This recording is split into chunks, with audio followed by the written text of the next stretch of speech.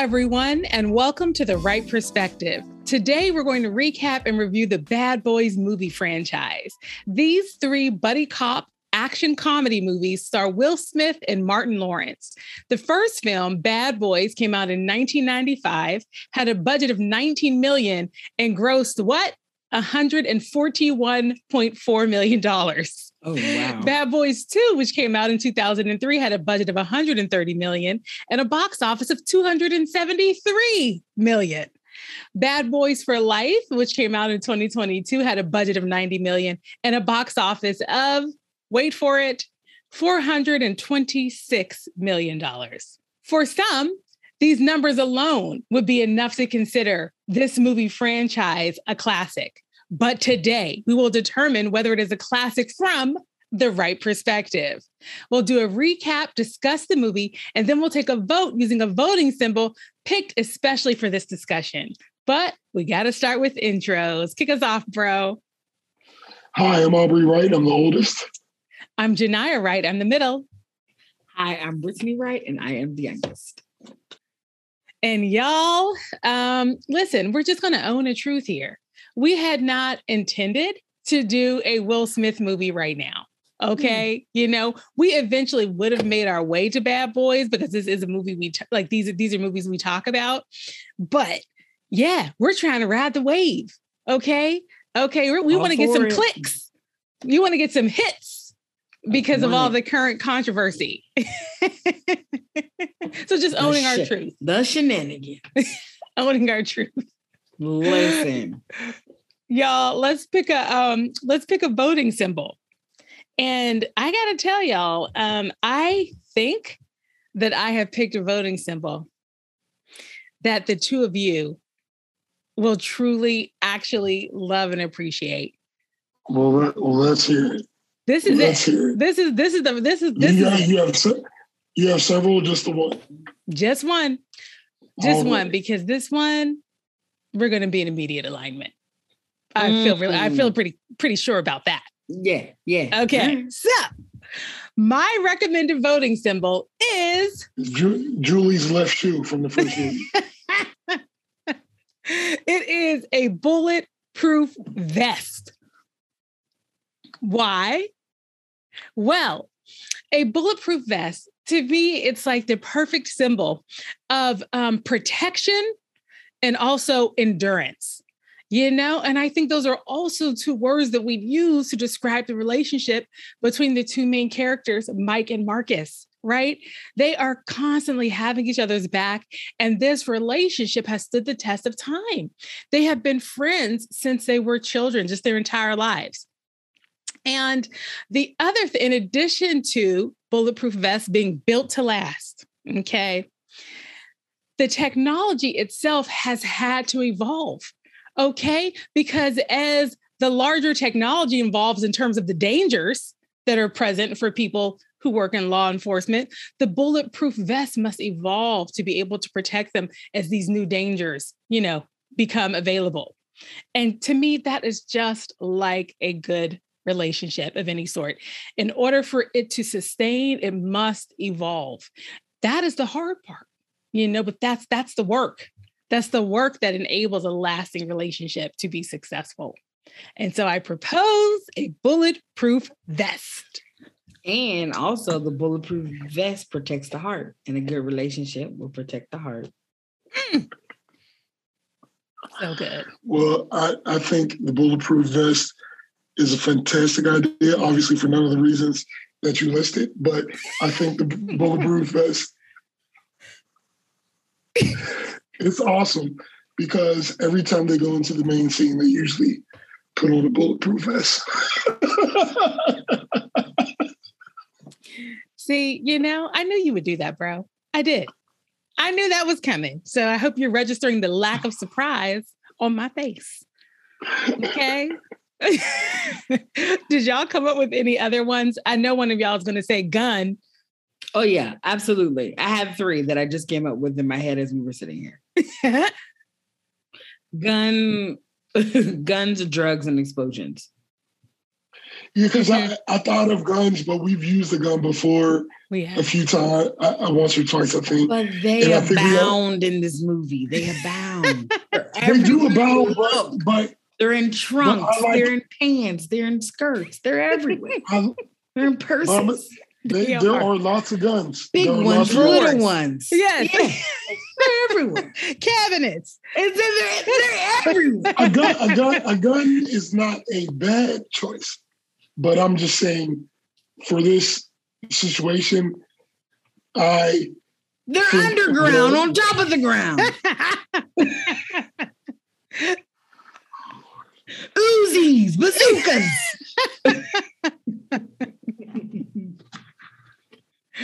Well, but I get what you're saying, bro. We've used it. I understand.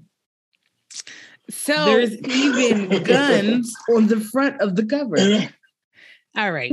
So for those tuning in via audio, Brittany are those both VHSs? Yes, they are. Brittany has a VHS of Bad Boys 2 and Bad Boys. Now, you probably can't even find Bad Boys for Life on VHS, but Brittany has the first two on VHS. I think you can go ahead and I think you can take that probably out of it, actually. Yeah, you definitely can. And my favorite movie and my favorite scene out of the second movie. And when they talk about, we ride together, we die together, Bad Boys for Life, they have on the police bulletproof vest. So you're sold. I think that's it, bro. I think you just clinched it for us. Y'all, our voting symbol, bulletproof vest.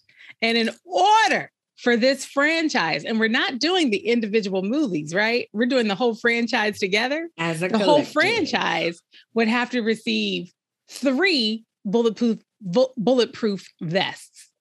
If it has 0, 1, or 2, it will not be considered a classic. It needs 3 bulletproof vests in order to be considered a classic from the Wright Perspective. If you're new to our podcast, we do a spoiler-filled recap. And that's because a lot of our content is very old and people haven't seen it in a while and they need a refresher.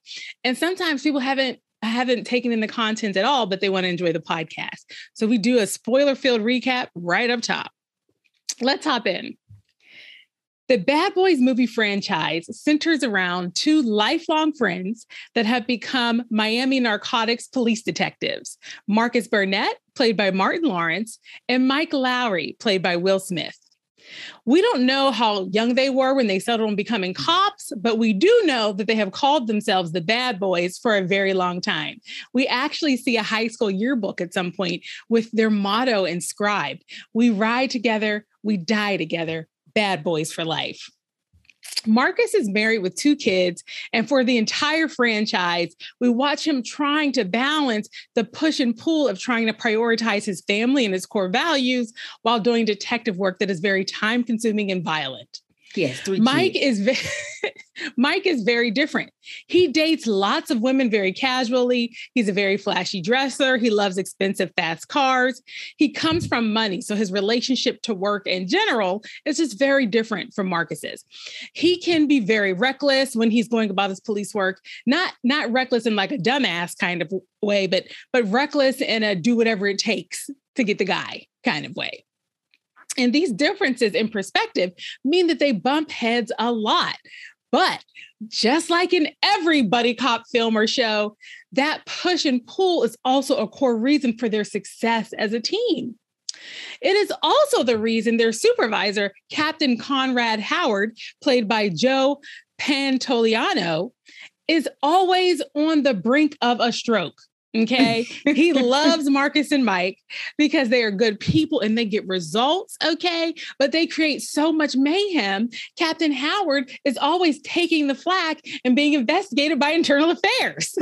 What kind of mayhem? Well, great question. The answer is all kinds of mayhem. Just think of a kind of mayhem. Yes. That kind, okay? Mike and Marcus are causing every kind of mayhem. We are talking shootouts, car chases, motorcycle chases, chases by foot, minor explosions, major explosions, and of course, car crashes, helicopters careening into buildings, boats being shot up on the water. You get the gist, okay? Another core part of their methodology, in addition to utilization of mayhem, they use a lot of CIs. Those are criminal informants. Okay, these are people that have previously been suspected of or convicted of crimes that have insight into the Miami crime universe. Okay, in the first movie, Bad Boys, they are working to track down $100 million of heroin, which was stolen from a secure police vault. The case becomes super duper personal when one of the CIs, a comfort woman named Max, that's a shout out to a prior podcast, but Aubrey couldn't think of the word prostitute. he said comfort woman. A comfort woman. Which one was that? It was the Bruce Lee movie. Do you remember, bro?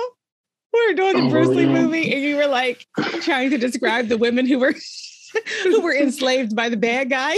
You called them comfort women. Oh, I don't. That wasn't me forgetting. That was me trying to find a PC way to say what they were. Right. Okay. Also, they're not prostitutes, so they don't get paid. Oh, there you go. They provide comfort for the. They provide comfort for the patrons. Okay. Well, you know what? Then this particular CI is not a comfort woman. Okay. No. Because she's a working girl. She calls herself a working girl. She's a call girl. Yes. High class. Yes. Yes. And her name is Max. And, she happens to be a very... There's another word. Escort. She's an escort. Yes. Isn't that... Yes. That's the word, right? Yeah. That's the word. How dare I call her a comfort woman? That's what it was the last time I put an application in. Okay. Oh, yeah. That was me. Oh, yeah. So, back then. Oh, Lord. Those were the days. Those were the days. So the case becomes super duper personal when one of the CIs, an escort named Max, that also happens to be a very dear friend of Will's, is killed while looking into this case on his behalf. And then the case becomes even more complicated because there's an internal leak in the police force feeding the bad guys with information. And then a key witness in the crime, played by Téa Leoni, keeps making things worse. Okay. So much worse. All right. Also, the clock is ticking big time because they only have 72 hours before the FBI and the DEA get involved and make the police look completely incompetent for the theft having taken place in the first place. In the second movie, Bad Boys 2, it's 8 years later, and Mike and Marcus are investigating the flow of the drug ecstasy into Miami. And once again, the case becomes super duper personal when Marcus's sister, Sid, played by Gabrielle Union, a DEA agent from New York that has also been secretly canoodling with Mike, by the way, goes undercover. Canoodle on, girlfriend. Canoodle on. She goes undercover with the drug dealers, and then she gets made. That's cop lingo for being outed as a cop. Okay? And then the case becomes even more complicated because there's a war happening within the drug dealer world between a Cuban drug lord and the Russian mob. And once again, the clock is the clock is ticking big time because the Cuban drug lord has threatened to kill Sid in 48 hours. Okay. In the third movie, Bad Boys for Life, Will and Marcus have been partners for years at this point, for 25 years, okay? And they've been cops even longer than that. And the widow of a drug cartel kingpin, Isabel Aritas, played by Kate de Castillo, breaks out of prison and has deployed her son, Armando, played by Jacquio Scipio. I'm sure I'm pronouncing his first name wrong. Jacquio Scipio. She has deployed her son Armando to kill everyone associated with her late husband's legal prosecution and death, including who? Mike Lowry. And once again, the case becomes super duper personal when the cop heading the investigation has a romantic history with Will, okay? And she also comes from a new school police approach that uses more humane tactics like rubber bullets, very different from the bad boys' approach to things. And the case becomes even more complicated because as it turns out, Mike and Isabel had fallen in love while he was undercover investigating the cartel. And wait for it, Armando turns out to be Mike Lowry's son. What? Also, the clock is ticking big time because everyone else on Isabel's hit list has been killed by Armando. Mike is the last one standing. In all three movies, through a series of mayhem-filled tactics, they get the bad guys. And they even manage to be witty along the way, saying things like, put the gun down and give me a pack of tropical fruit bubblicious. And also mumbling through the lyrics of the song Bad Boys in a comedic way. Bad boys, bad boys. What you gonna do? What you By gonna the end do of the when third they come for you? They don't know it. They don't know it at all. By the end of the third movie, Marcus, who had along the way contemplated switching partners and even retired for a bit, he's back on the force. And Mike, who never wavered in his commitment to being a police officer for life, seems to now also be open to rounding out the other parts of his life. Okay. Also, Mike's son, okay, Armando, who of course is incarcerated for his many bad deeds, murders, drug deals. Mike ends up giving Armando a cryptic proposition at the very, very end of the movie that kind of says that Armando has some other ways that he can start to pay for his crimes. Question, is there a new bad boy joining the team in some way? We would need a bad boy 4 to find out. Clearly, that's where they left us hanging. The end. Excellent. Excellent, as always. I want to start off by saying, thanks, bro. Sis. I love Will Smith, and I am biased towards this movie. Anything he does in the movies, I love them. I just want everyone to know that immediately. What about Bagger Vance? I own it. But do you love it? I love it. What about Wild Wild West? I don't own it, but I love it. All right. I just wanted to give I knew the answers to those questions. I just wanted to give the audience a sense of what we're dealing with here. Gotcha. Okay. So I own Hancock. I own Hitch. I like 7 Hancock. pounds. it's really Wild Wild West and Bagger Vance. Those are the two where, I think can really illustrate for people your passion and your commitment. Okay. your bulletproof vest, if you will. Yeah. Related to Will Smith. Yeah. So y'all, how do we want to talk about them? Do we want to talk about one movie at a time? Or should we just talk the whole franchise?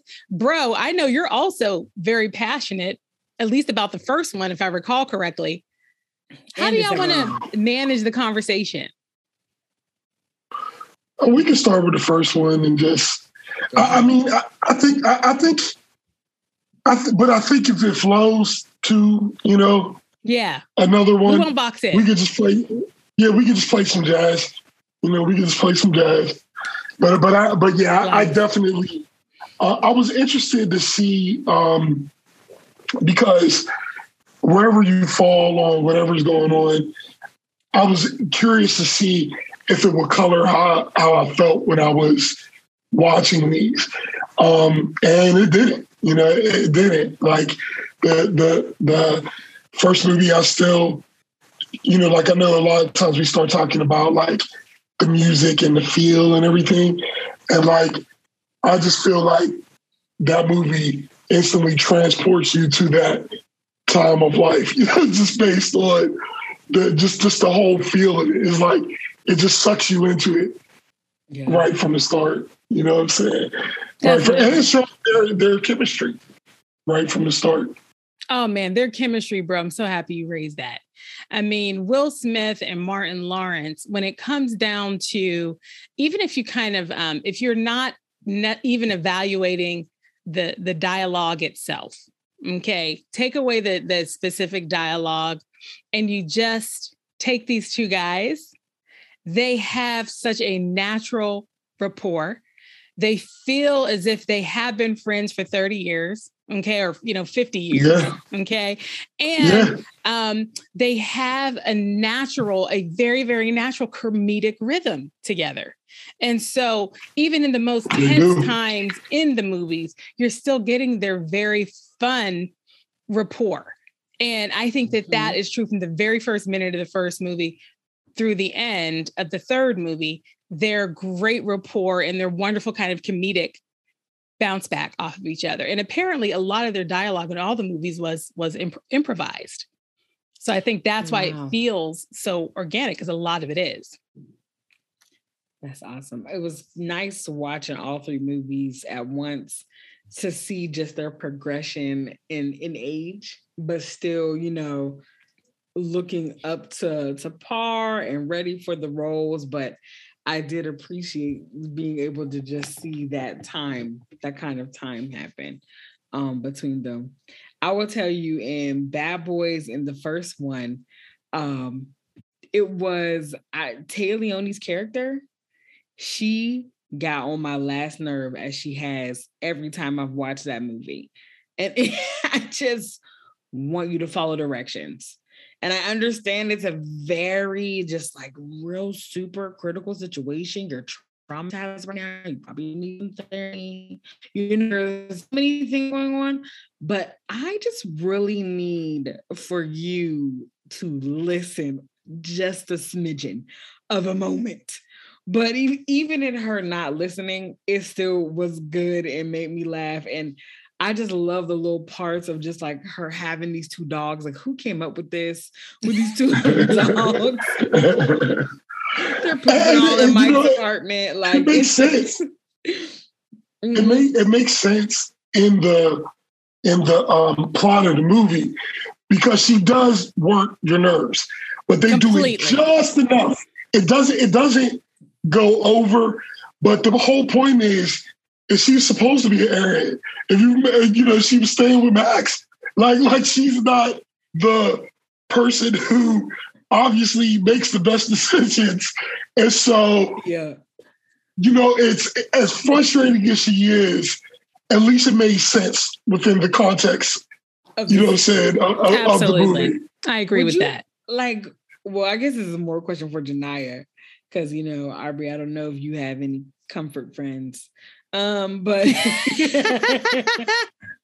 but I'm just thinking, and neither do us, but just as would you have gone with your girlfriend if she was just like, listen, I have a job, let's go, it's at the Biltmore, come go with me? Like, would you have gone with her? Because I was watching the movie, I would be like, girl, I'm a photographer. You're into some things I'm not into. I don't think I'll be there. I just don't know. You know what? I love your freedom. Be free, girl. Not with me. They don't say it explicitly. You feel like the Téa Leoni's character knew her friend was a escort. You feel like she knew. And so because of that, you feel like she had been let in on the life enough that she could make a good judgment call about whether she would feel safe. Yeah. Right. And so it goes back to what y'all were both saying earlier. Like, she's not a comfort woman. She's an escort. And so she could really just get paid for being somewhere and looking beautiful. Exactly. And so I could see going along with a friend that has dozens of times, or maybe hundreds of times, just gone to a party, walked around looking cute and got paid. Listen, And I just want to, when you said beautiful, I just want to be very clear.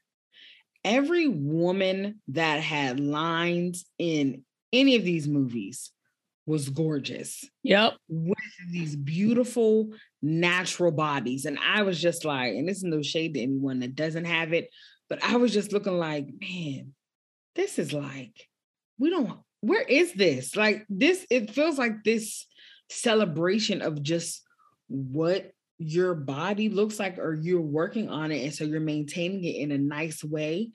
Like, I just feel like this is disappeared almost to where we want something that's manufactured. Even the women that were dancing in the club and Bad Boys 2, I was like, these panties are fitting on you perfectly. You look amazing.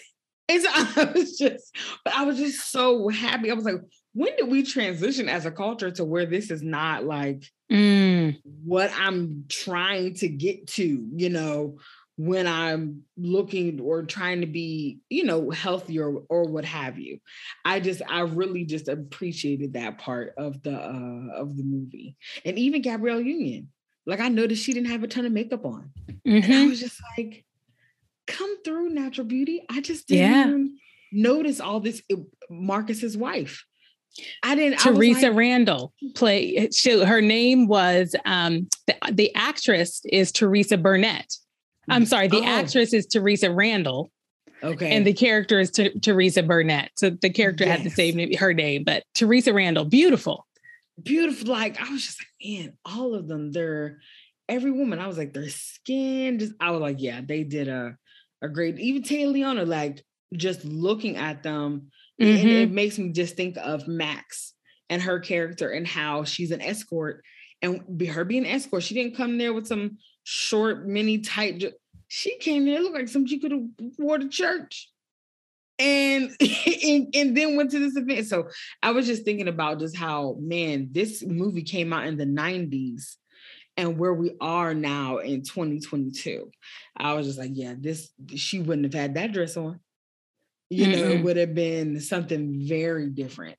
And that actress, her name is Karen Alexander, played Max Logan. Okay. Gorgeous. Beautiful. Yeah. Totally beautiful. Totally beautiful. And I think that's sis, just on this note about the casting, I appreciate what you're saying so much about the women just looking and being real women.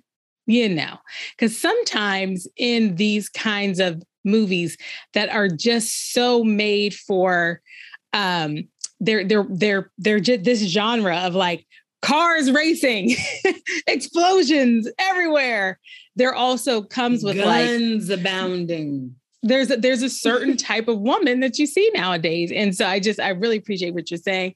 I would also just say in general, when you were looking across the police force, when they had dozens of police officers in any given scene, even when they were portraying a neighborhood, there was such a great sense of like diversity and balance and just real looking people, real looking community, real looking police force, and it's worth calling out because he did such a good job with that in all three movies. Yeah, I agree. And bro, I want to hear your thoughts about the action. And because there were some things about this movie from an action standpoint that seemed to me, and again, I am not as much of an action movie aficionado as you at all, but there were some things that to me seemed unique to the Bad Boys franchise. But I wanted to get your perspective on kind of like their action and the way it was filmed. Well, first of all, they used a lot. They used mostly practical stunts, which you could tell the difference between a whole bunch of CGI and like somebody actually being in a car wrecking. You know what I'm saying? Like you could tell the difference. And it's just, this was a time in movies where, and I say probably often when we talk about these movies, but like, it was just all about just hitting those dopamine receptors for 2 hours straight. And that's all it was about. It's just about having fun and just I'm saying the action is what made these movies just amazing. The driving scenes and the build up to the build up to all of the main scenes. And I would tell you, when they went for it, they just went for it. You know what I'm saying? Like, because like at the end of the first one, you just got them fighting in this air hangar, and there's just explosions and just, and like in the first two, especially, all the explosions at least made sense. It's like, if you shoot something, it's something that you can conceive blowing up, like a barrel of ether or something like that. Yes. Like it made, even though it was all over the top, it at least made sense. You know what I'm saying? And so yeah, just definitely the practical effects made these movies. It was just something that felt different from them right from the beginning, and also just the way they did it. You know what I mean? The way they did it. It was just a time where it's like, nah, this is just about straight up shooting, and you know what I mean? Like, they just leaned into it in the right way. So yeah. It was definitely my favorite part. And there were certain. Go ahead, sis. Go ahead. I was just gonna say, I had to tell myself you're watching a movie, because I was kind of chuckling to myself like, everyone should be dead. All death everywhere. There should be 8 million funerals right now. Like, everywhere you go, everyone in Cuba is dead. Everyone in Miami is dead. Everybody is dead. Because I was just like, what?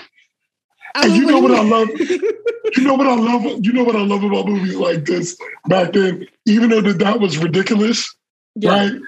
They always even address it. Like, they'll just give you a little throwaway line. Like, there's 2 cops in the ICU. Right. And I'm like, yeah, with their heads chopped off. Yeah, they're in the ICU, hanging on by a thread. None of their limbs are still intact. What? Yeah. I was just like, they dead. Were in ICU, and now they're dead. They're in the ground. I was just like, but it made me laugh, because I was like, yeah, this is what makes movies fun, is that you can just be like, I don't have to think about the fact that this just cost the city and the police department millions of dollars. Mm-hmm. And my head's like, I don't have to think about that right now. Until the captain comes on and tells them. That's what I'm saying. They still address it. So stressed. Oh my God. Man, and then the second one, he nailed it. Yeah. That role. He killed it.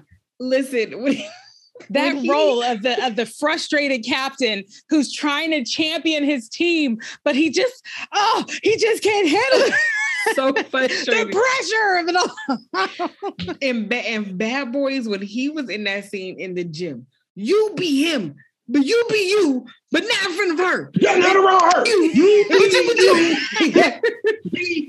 be him, you be you, but not around her. Him trying to shoot the ball and he wasn't getting it in. He was like, I was making them. I was making them before you came in here.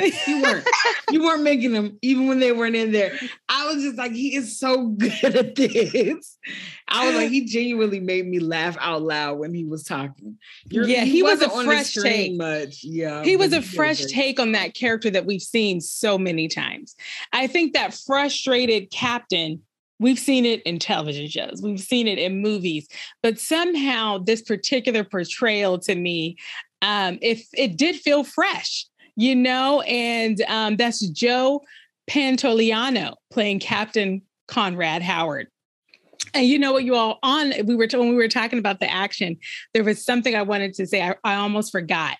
And it was on they did some very creative ways of shooting the action. For example, there were a couple of times where we actually went into the barrel of the gun, for example, before the bullet was going to come out. Yeah. Or we would actually look right into the eyes, close-up shot on the eyes of the bad guy right before he gets killed. And there were some shots where it seemed the cameras were doing a 360 around the action. That's the Michael Bay stuff. Yeah. Michael Bay, you know, now, did you know that Bad Boys was his first feature film? Michael Bay's first feature film? I did not know that. I knew that it was in my mind, I would have said it was the one that kind of put him on the map. But I wouldn't have said it was the first. He did a great job. It was almost, it seems like, put me in the game, coach. I'm ready, coach. Put me in the game. He did a great job. I mean, the climax of the first movie, when they are racing, they're in that Porsche, and he's like, this is a faster car. This car is faster than that car. You better win. I'm just telling you, it gets me every time because he just knows how to build that tension. You know what I mean? It's like, I'll be telling myself, like, you know exactly what's about to happen. He just taps into the way he shoots some scenes. He just builds it so perfectly that you're on your edge of your seat even when you know what's going to happen, man. Like, I feel like you're talking about a good space to really just tell a story that I've heard from you before, bro, about Genia and when you all went to see Bad Boys. Yeah, so Genia, are you still affected by the Mike Lowry running team? Yeah. When he is running with his shirt open in the black shirt, when he's again, I have to dispense reality because I was like, no one is this fast. You're chasing a car on your First of all, I don't remember being super affected. And this time, no, I wasn't. I actually had a moment. Wait. Before we move on, yes, he is that fast. Okay, You're right. Move on. My bad. I was hating. Your problem is you're associating Mike Lowry with regular people. He is not. He appears like he's Mike Lowry. He's Mike. Mike Lowry. Okay, my bad. That was a funny scene. That was a funny scene too, where he was like, "You don't sound like him. You don't sound like him. That sounds sexy. That sounds sexier." And you know what? It's so funny because I did not find Will Smith to be especially sexy in these movies. It was more like I was accepting that his character was sexy in the movie. You know what I mean? It was more like, oh, he has that charisma and that appeal. Aubrey, no, we're not listening to her right now because I need you to tell the story of what she did in that movie theater. I need the whole podcast land to know. I don't remember all that. I have no idea. I do remember. I do remember you being super hype back then. That's the one part I do. Okay, I'll tell the world. I don't remember nothing. What I remember you all told me is that you were in a movie theater with Genia, and that scene came when he was running, and Genia said out loud in the movie theater, "Will Smith, run to me." That doesn't even sound right. Me talking in the movie. That's what I was going to say. That would be completely out of character.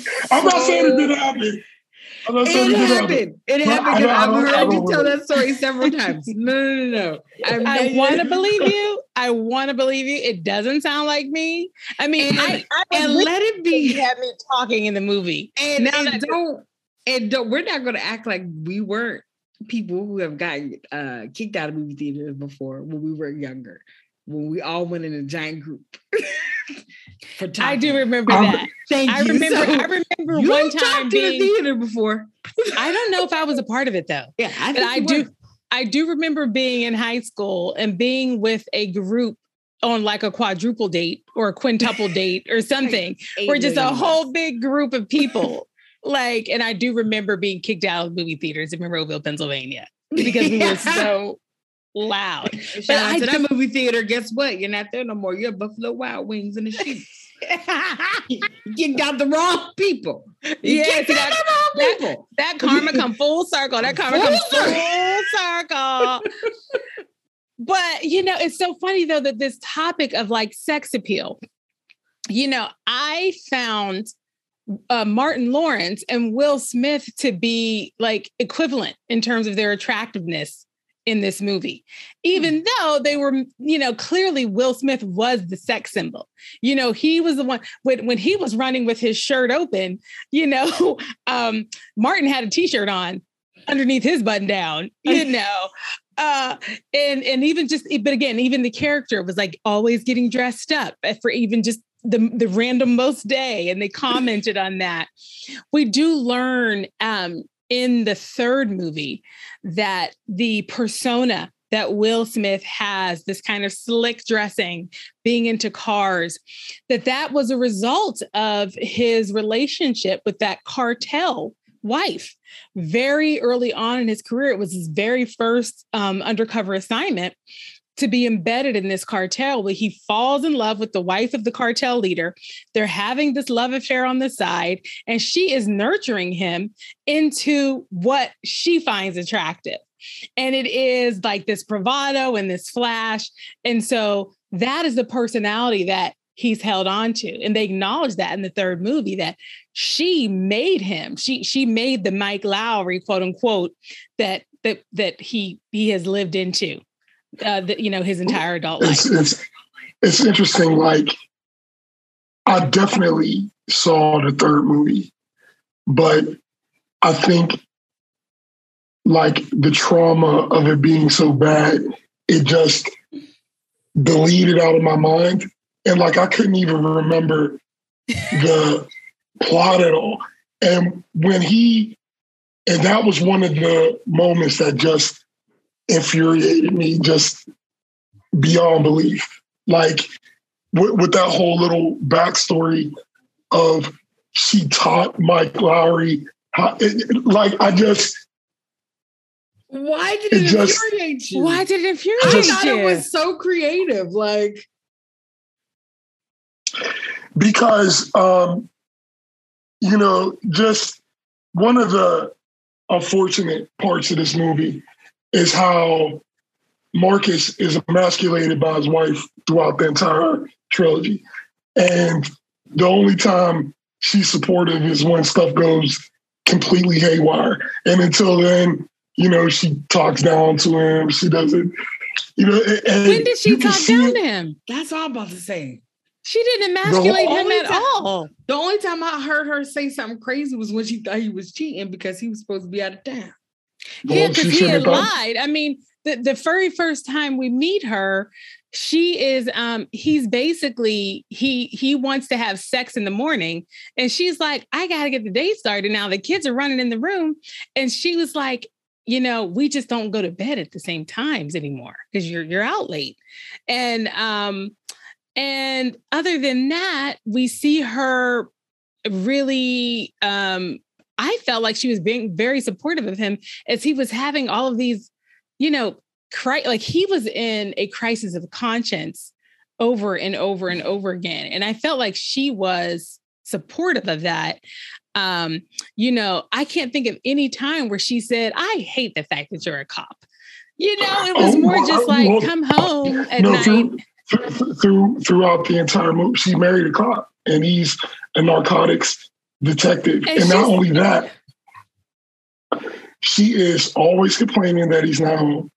When he's in the middle of this serious murder case that has implications in this huge drug case, she's on the phone, not saying like, handle what you got to handle. I'm here. But is that emasculating though? Yes, it is, because what she should say is, I got you. Don't worry, handle what you got. That's the only way? Handle what you... Well, I'm just saying, for you can tell throughout the movies, you can see Marcus's broken spirit. You can see how the second one... Yes, absolutely. Oh, it's just the thousands of little... It's so interesting, micro, and then at the end, like when she, first of all, he shouldn't even have to get into all that. He's a good dude. So she should know he's a good dude. If she doesn't, she shouldn't have married him. But running up and talking about Marcus is cheating, I mean, come on. This is so ridiculous. He said he was in Cleveland and then showed up on the news in town. That's right, because he has to navigate with a woman he knows he can't just, what he should have been able to say was, listen, I have something I got to handle. And she'd been like, all right, I know you got it. I'll be here. Be safe. You know what I'm saying? He could have just bro, did what he had to do. How does that, I understand that you wish that she would not push back on his decisions, but how does pushing back on his decisions equate to emasculation? That's what I'm trying to figure out. It's because the thousands of little times where you can hear how he talks. He's, don't tell Teresa. Don't tell, he's scared of her. Like this, it's a trope throughout. I don't even believe this is controversial. But the point I'm trying to get to is the reason why that scene made me so is because, like, which scene, bro? Got the scene that we're talking about where they in the third one where we find out that apparently she constructed his whole personality is because it was like, okay, all right, Marcus is the emasculated one, even though he's still the truth. And he's still, like, when it comes down to it, he's going to be able to do whatever he got to do because, I mean, he's a real man. He's just, in a situation where he's, I think Joe Rogan explained it the best. He's like, I'm married with daughters. And he's like, I feel like my manhood is like a big pile of marbles. And every day they take away just two of them. and so like you with Marcus, but Mike is supposed to be to me, it's such an unfortunate perspective. It's so unfortunate. I mean, oh God, I don't know. It's just, I am so surprised to hear you struggle in this particular way with the dynamic between Teresa and Marcus. The only thing we knew is that they weren't having sex because they weren't going to bed at the same time. That was it. I mean, but there was nothing like, I don't know. It wasn't like she was saying, you a dum-dum, you a punk. I'm emasculating you. You're not a man. You're a wimpy. You're a wimp. What is emasculation? I don't think of, when I think of emasculation, I think it is an attack on manhood. I don't think it is a disagreement with choices. Disagreement. Someone pushing back and disagreeing can't automatically make a man threatened. If so, then we're really in trouble. That makes manhood so fragile. If any pushback on it threatens it and takes its marbles away. It's not. I mean, it's not a problem for men who that's not going to happen to. But what I'm saying is that. Just like the second one, in the second movie, he's having problems with, after he got shot, he's having problems with his erectile situation, his erectile, dysfunction. She's going to bring that up in front of people? Like, that is insane. Doesn't matter. And so yeah, I realized that for, it's not something. I'm just saying the reason why the point I'm trying to make is that I always was able to get past how she was to him because it was like, it was kind of funny. And then Mike represented a self-made man. And then he absolutely wasn't even self-made. He is literally a trust fund baby. So that wasn't even his money. I mean, self-made in his world, and so of his style, and how does someone? So I guess if it was a man that had influenced his style, it wouldn't be as much of a ding for you. But it's because it was a woman. For me, that would also be a ding. Yes, that would also be a ding for me.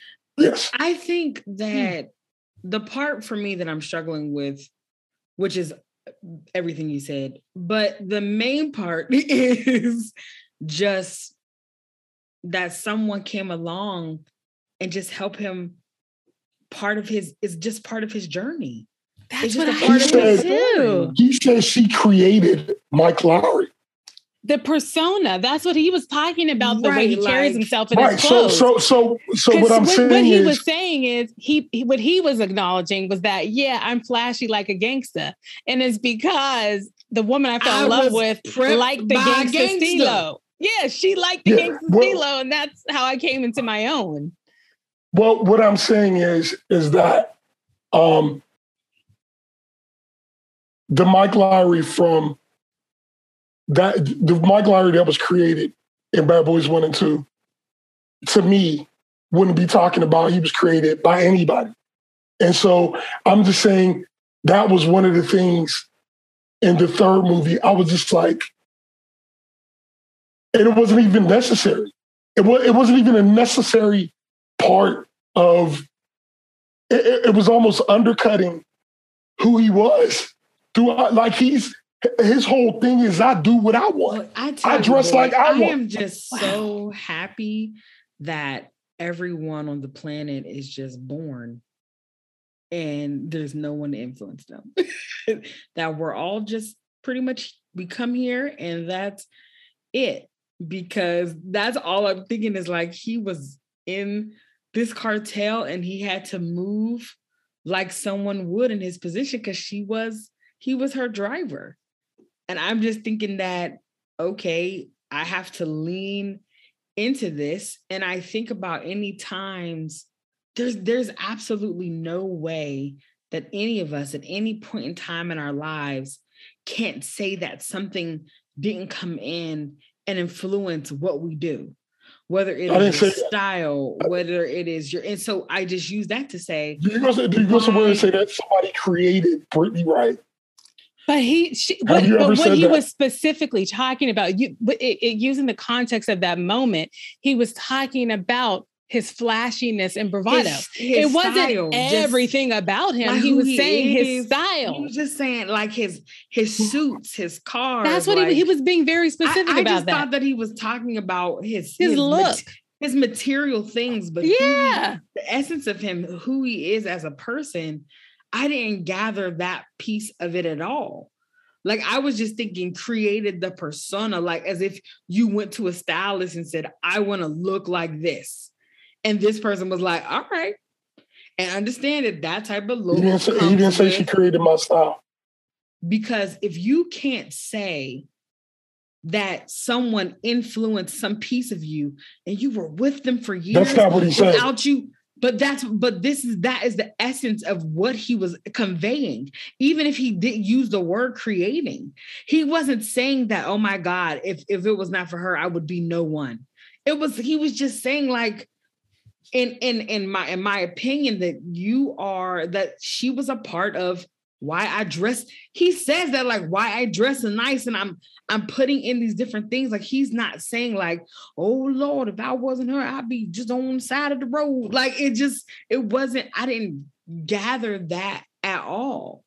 Like, and I will just, for me, it's so funny, bro, that getting that explanation into his life took away from his character for you. Yeah. In my mind, it was one of those things where it's like we had been given throughout since the very first movie, we had been getting a look into the Marcus character's like thinking about things. He was having moments of having a level of self-awareness and trying to grapple with why he is making the decisions he does, which is something that we all do.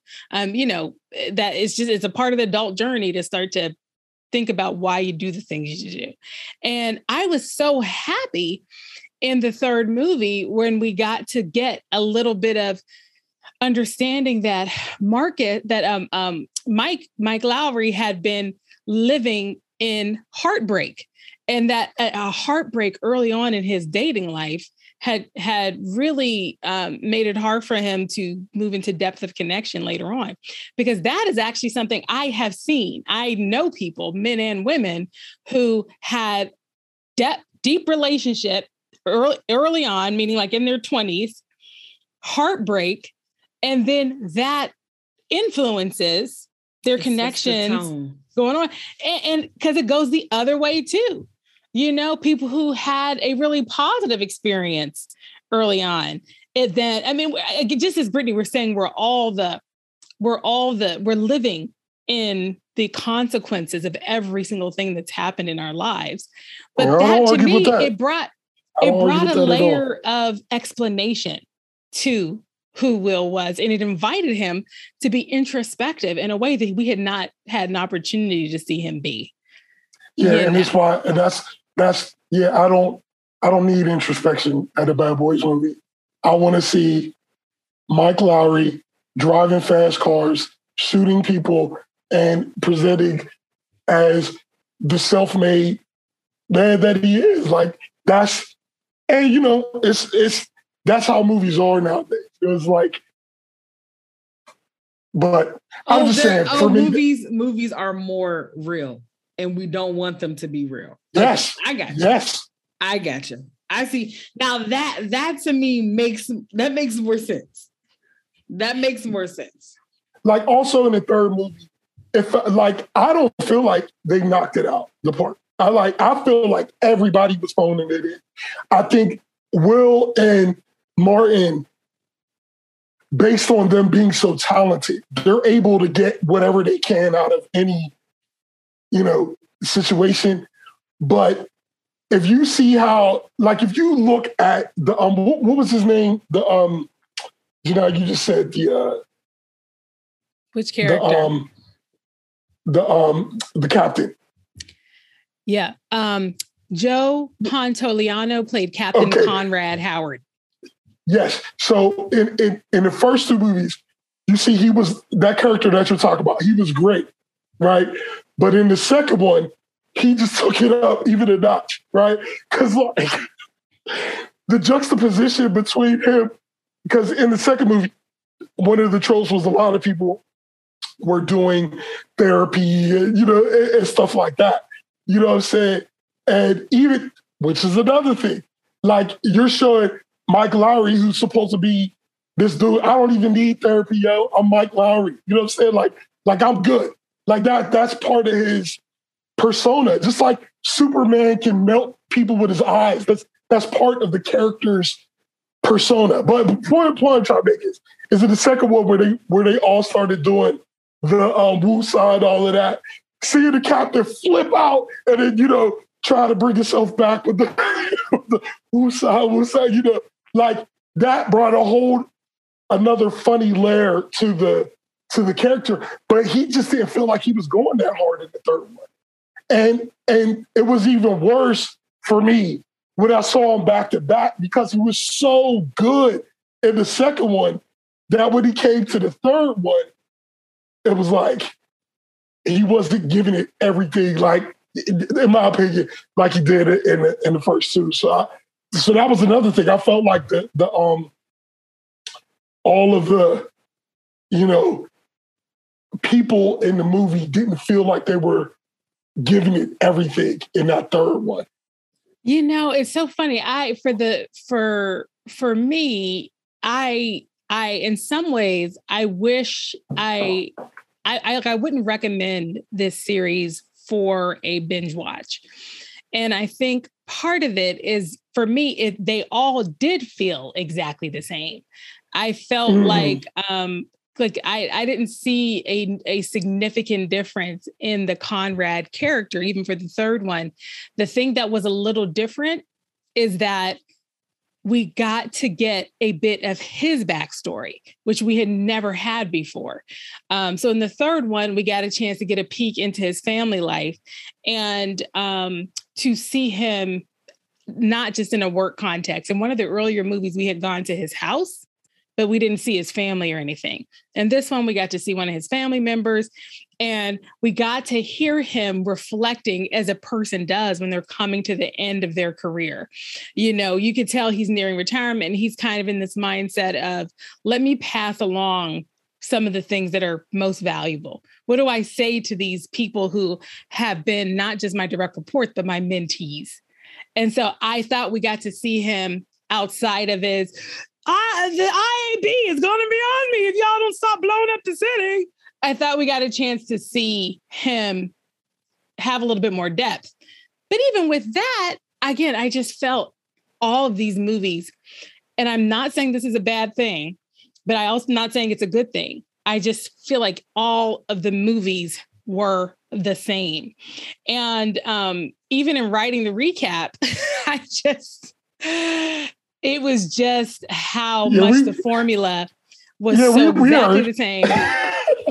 That I was trying to, you know, and then the other thing for me was like, there is sometimes in a franchise when the writers and directors change for the third movie, everything goes awry, right? Because the first two had Michael Bay as director. They couldn't afford him for the third one. Oh, he did a cameo though. Did y'all catch that? In the third movie, they couldn't afford for Michael Bay to actually direct it. He was out of their price range, but he played a wedding MC. He did a cameo. So he was still in it. But the point is that I felt like that man was. I was like, this is so random. What is that? Why? But I thought, gosh, they did a bang up job of matching the energy of the first two. So there wasn't enough variation for me I wish, to binge these movies. It just felt like, gosh, it's just we're doing the same thing again and again. You know what? And I think that the thing about it is that for certain movies, that's what I want. You know, for certain movies. Like, that's why I got so infuriated by the Bourne trilogy. The first three are like, I think action movie wise, like in terms of a trilogy, it'd probably be hard to think of a 3-movie trilogy that hit it, you know, back to back, like the Bourne movies did. You know what I'm saying? Like, they just had that formula. Every movie, Bourne is going to have an intense car chase. Every movie, he's going to have a fight with an agent that's equal or better to him in fighting. And I want to see that every time.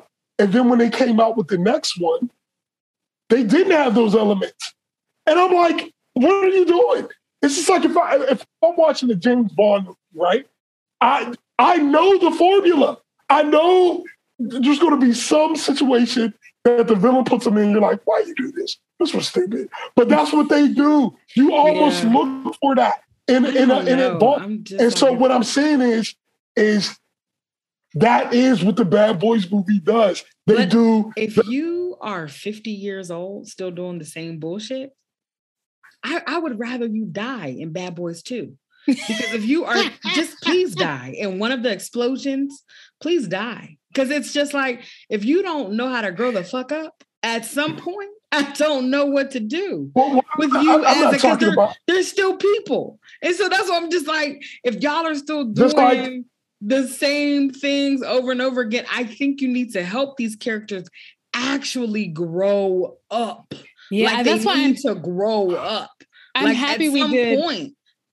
I'm happy we did the Lethal Weapon movies before this. I was just about to reference. We had a chance to see that, I think, done a little better. Because while at their essence, those characters, those two main characters remained the same. They were who they were. It's such a great example, Janai. But they still did what Brittany said. Like, they still evolved as people over time. And I thought the Bad Boys movies offered that to the Marcus character. I thought the Marcus character got a chance to evolve over the 3 movies. And I feel like the Mike Lowry character, he got to evolve in the last movie. He got to because I don't know if I would agree with your language, sis, of grow up, but I do think the sentiment of what you're saying I do agree with, which is like evolve, change, learn from your experiences. Like, I mean, please. Draw a new conclusion. I'm just do something. And if you have a life-changing experience, my hope is that you do look at things reflect a little on differently. Like I would hope that. But I mean, you know, if we do want to continue to just have people stuck in Luke de La land, that's fine. I don't mind. I can watch that too. I'm saying in certain movies, because like the thing about like for example, I love that Janelle brought up Lethal Weapon.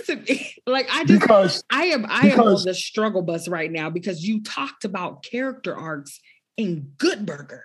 Like I am so just like it's literally throwing my brain off. Like I am like right now, my brain is outside down the street somewhere. Like I just like I am like, cause like I'm completely like, what are you saying right now? Like this to me is so it's like confusing. Like these are people, and they're people in this universe, this movie setting of what is happening in this Miami.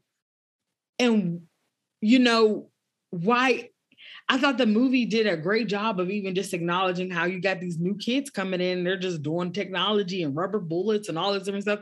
So you have these guys that are older who are used to doing all of these things, but certain things can't operate like that anymore in this new world that they're in because the movie has to move forward in some kind of way. Like, I don't understand that part, like why that is such an issue with them having them to reflect or to acknowledge that there is newness. Now, I will say the one guy being disrespectful to Mike Lowry, I didn't like that his character was doing that, but I also felt like it was something that is real, you know. Who are you talking about, sis? She's talking about the guy did the what is it called? He had all the technology. Thank you, with the drone and the young guy, the young guy. Yeah, he was. But he was true. He was there to mirror, in my opinion, he was there to mirror the bravado of Mike Lowry as a young guy. That's why I thought that character was a chance for Will to kind of see him, for Mike Lowry to see himself, what it looks like when there's someone who really believes they know it all and are not open to trying a different approach. I didn't think about it like that, but that is very, I can see that parallel with that. Would y'all want a Bad Boys 4? What are your feelings on whether what are your thoughts on the idea of a Bad Boys 4? I mean, I was excited about it because I would love to see this new vein that just seeing Mike Lowry dating the new captain, and him being in his son's life now, knowing about his son, and just and possibly even starting his own family. Like, I was looking forward to that part and just kind of seeing what their dynamic would look like now on the police force, but not actually being a part of it. I just was looking forward to kind of seeing that stuff. But, listen, after this conversation, child, even if it came out, I probably won't go see it. So I'll tell you, this is okay. True story. Picture it. Yesterday, watching Bad Boys. Yesterday, my living room in the year of our Lord, 2022. I was watching the third Bad Boys movie, and it was wrapping up. And they started the credits. And I turned to my boyfriend and I said, well, they do not need a Bad Boys 4. I feel complete with these storylines. We are now in closure. 2 seconds into the credits, they then pop in this additional little nugget of Armando, this surprise son of Will's, somehow potentially working with the ammo group and working with Will and with Mike and Marcus. And all of a sudden I was intrigued. And I swear to you, I then turned to my boyfriend and said, I take back what I said. I am now intrigued about a Bad Boys 4 because I got to tell y'all, I liked that Armando character. I liked the concept of him, this person who he grew up in the legacy of a cartel family after the cartel had been disbanded. And so what is it like to be literally raised in the lore of the legacy of your family, but never getting to live in it? And now you're 25 years old or so, okay? Your mama done now broke out of prison. She dead, okay? You find out that you've been trying to avenge the death of a man that wasn't your father. And now your real father has taken down not only your family's legacy and cartel, but now, essentially directly and indirectly has wrecked the life that you thought was genuinely yours. And you come to find out that this man is now your father, and you have an opportunity to somehow be in partnership with him. Y'all, that's an interesting premise. And I did like the ammo guys. I liked this take on, we're getting the job done. We're doing real police work, but we're trying to do it with humane tactics. We're using rubber bullets when we can. Sometimes we're just going to do the surveillance instead of going in as plan A. And so somehow that having a push and pull with Mike and Marcus, and then this thought of this son coming out from behind bars to help them in some way, that sounds very excited. So I did then become excited for Bad Boys 4. I mean, as a 90s teenager, I'm legally obligated to watch all Bad Boys movies. So whatever comes out, I will go see it.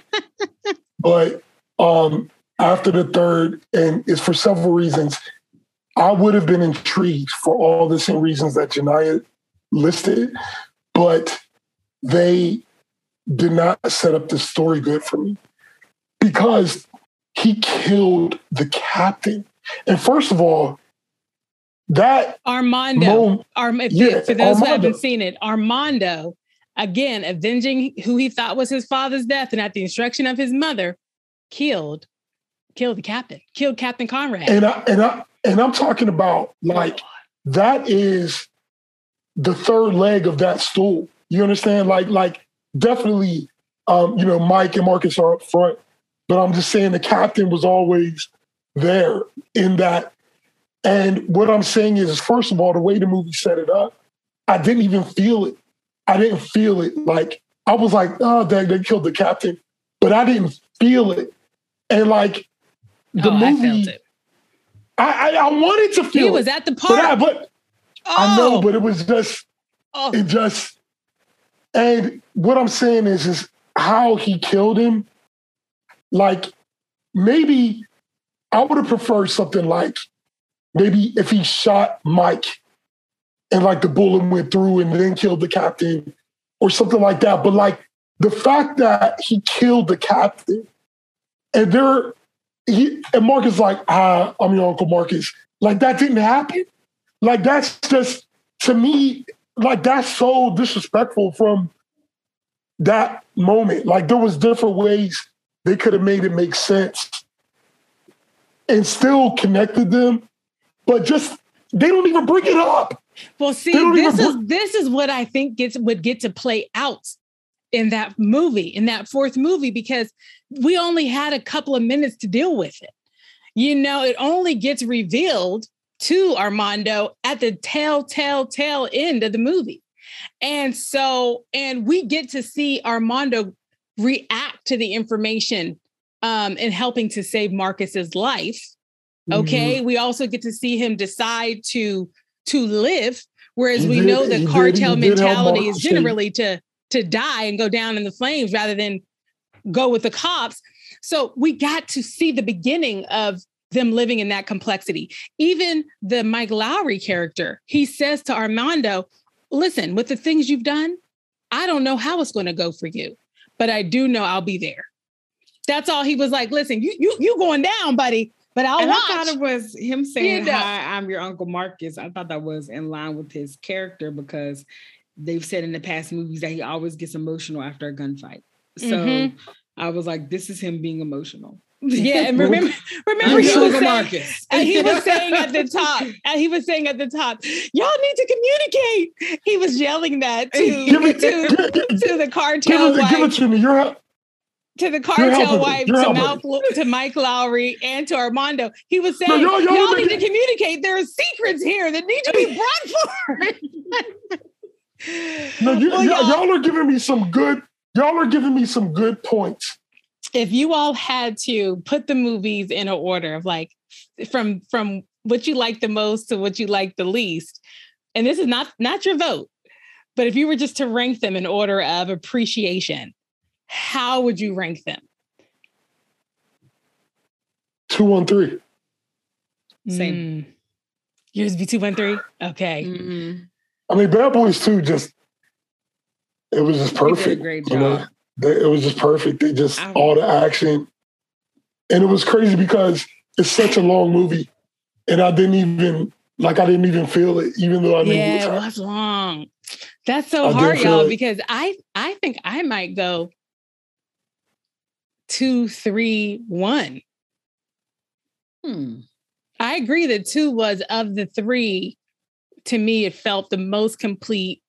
And which, let's be clear, is very rare that the second installation of a trilogy is better. It's very rare. Yeah, it's very rare. It's very rare. It rarely happens. Just like, Terminator 2, we talked about that. But it's very rare is the second one. Yeah, and even, such a good point. Everything, they really hit that stride. The comedy scene where he was on the ecstasy and he was in the captain's house. Well, y'all, I was still laughing out loud. I was still laughing out loud. When he grabbed it, he pulled his nipples out. and Mike was like,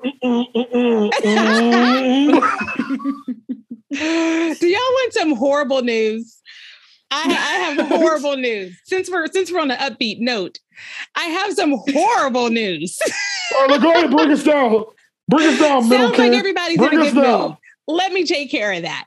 Listen, I could not help myself but to look up, and I only looked it up for one movie. I looked it up for Bad Boys for Life, just the last movie, because I wanted to see what Will Smith got paid versus Martin Lawrence.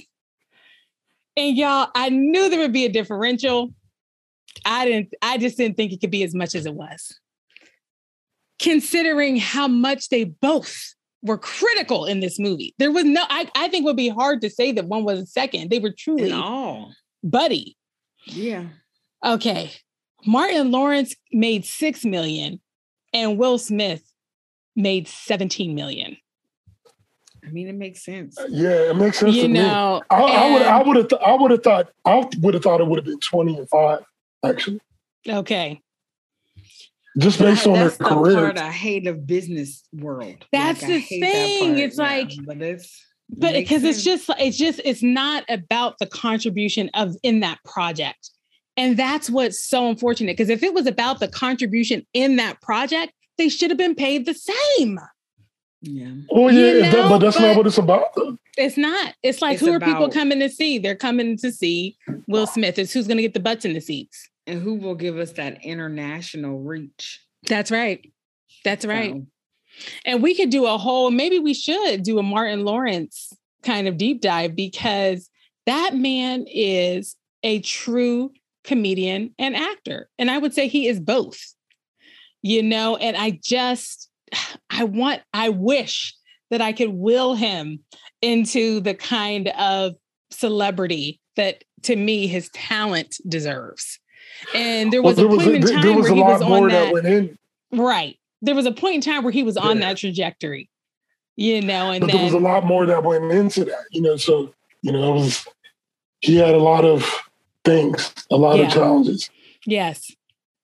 Along the way. And I know we got to wrap, y'all. I wanted to share just a couple of interesting little factoids before we wrap. Right. The movie was originally, it would have been very different if it had been filmed in its original shape, because it was originally intended for Dana Carvey and John Lovitz. Can you imagine? Like SNL kind of humor? And that would be so sad. Wouldn't that have been, we wouldn't have talked. I mean, it was going to be we wouldn't be talking about it. We would have been talking about it right now. It would have been called Bulletproof Hearts and blah, blah, blah. But it didn't pan out. And they made a decision, and the movie changed hands over time. It was like Disney, and then it changed hands. And then they made a decision, once it made its way into the hands of Columbia Pictures, where they were going to push for Black actors to be in the lead roles. And here is what you're not ready for. Arsenio Hall turned down the role of Mike Lowry.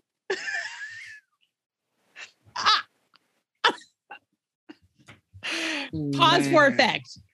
Pause for reaction. I wonder if he could have did it. It would have been very different. It would have been very different, but I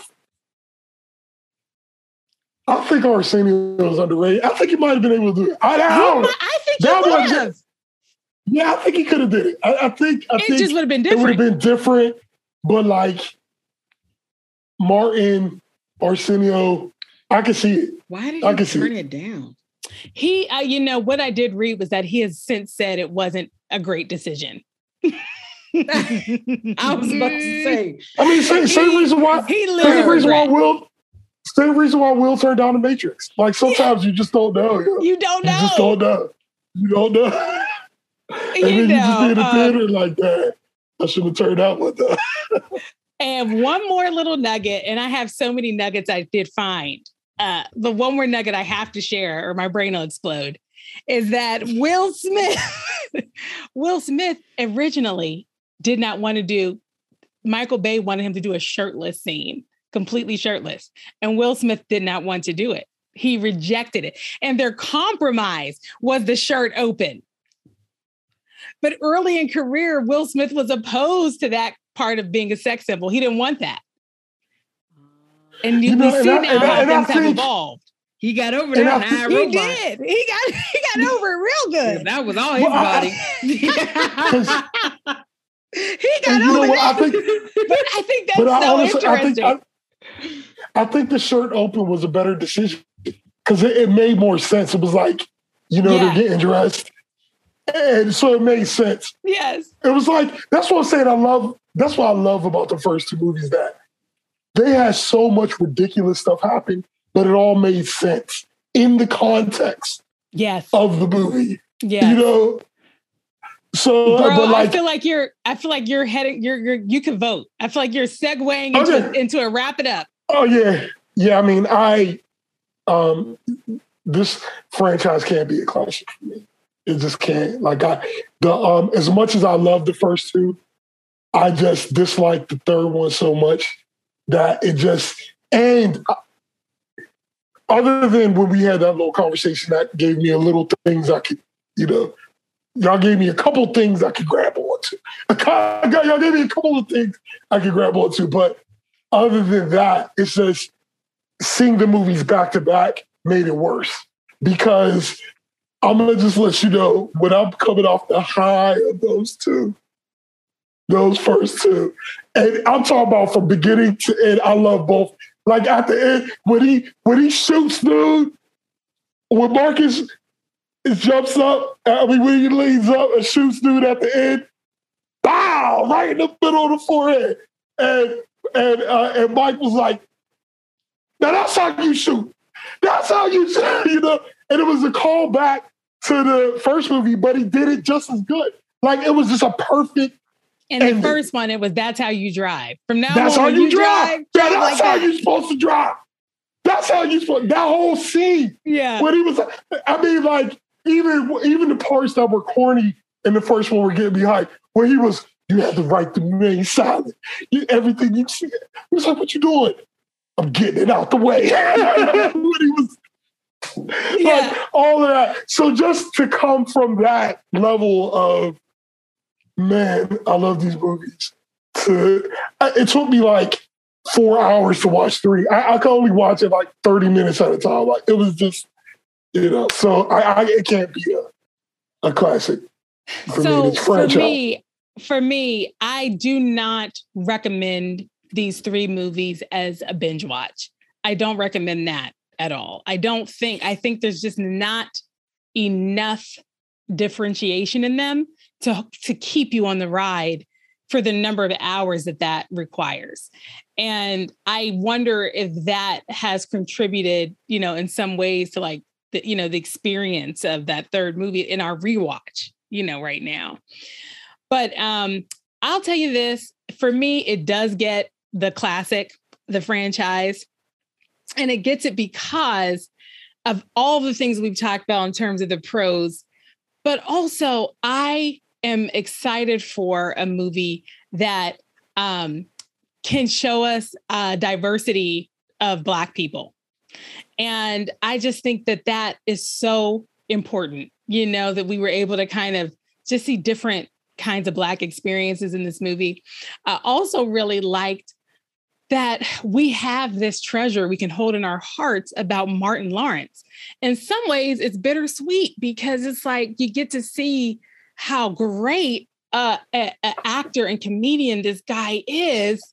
And and again, my heart is like so broken that he's not at the level where, in my opinion, he should be in terms of his career. But it's like, but we always have breakfast at Tiffany's. Well, we will always have Martin Lawrence in Bad Boys, and he is so masterful in these movies that it makes the movies a classic for me.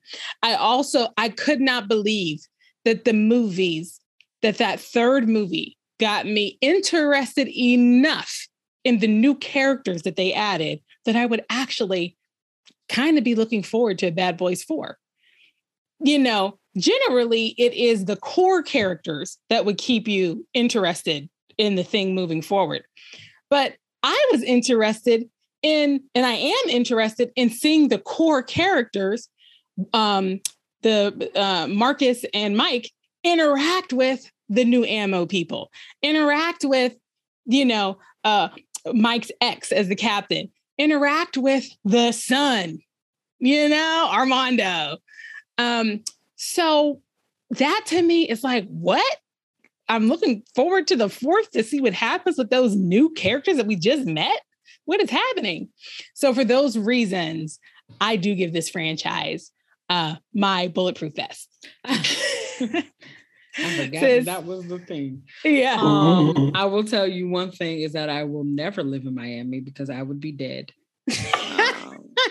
Based on this research, explosions, yep, outside shootouts, there's too much stuff going on. Yeah, everyone is dead. The helicopters just falling from the sky, boats on the highway, like it is people stealing trucks and throwing cars. Yeah, everyone's dead.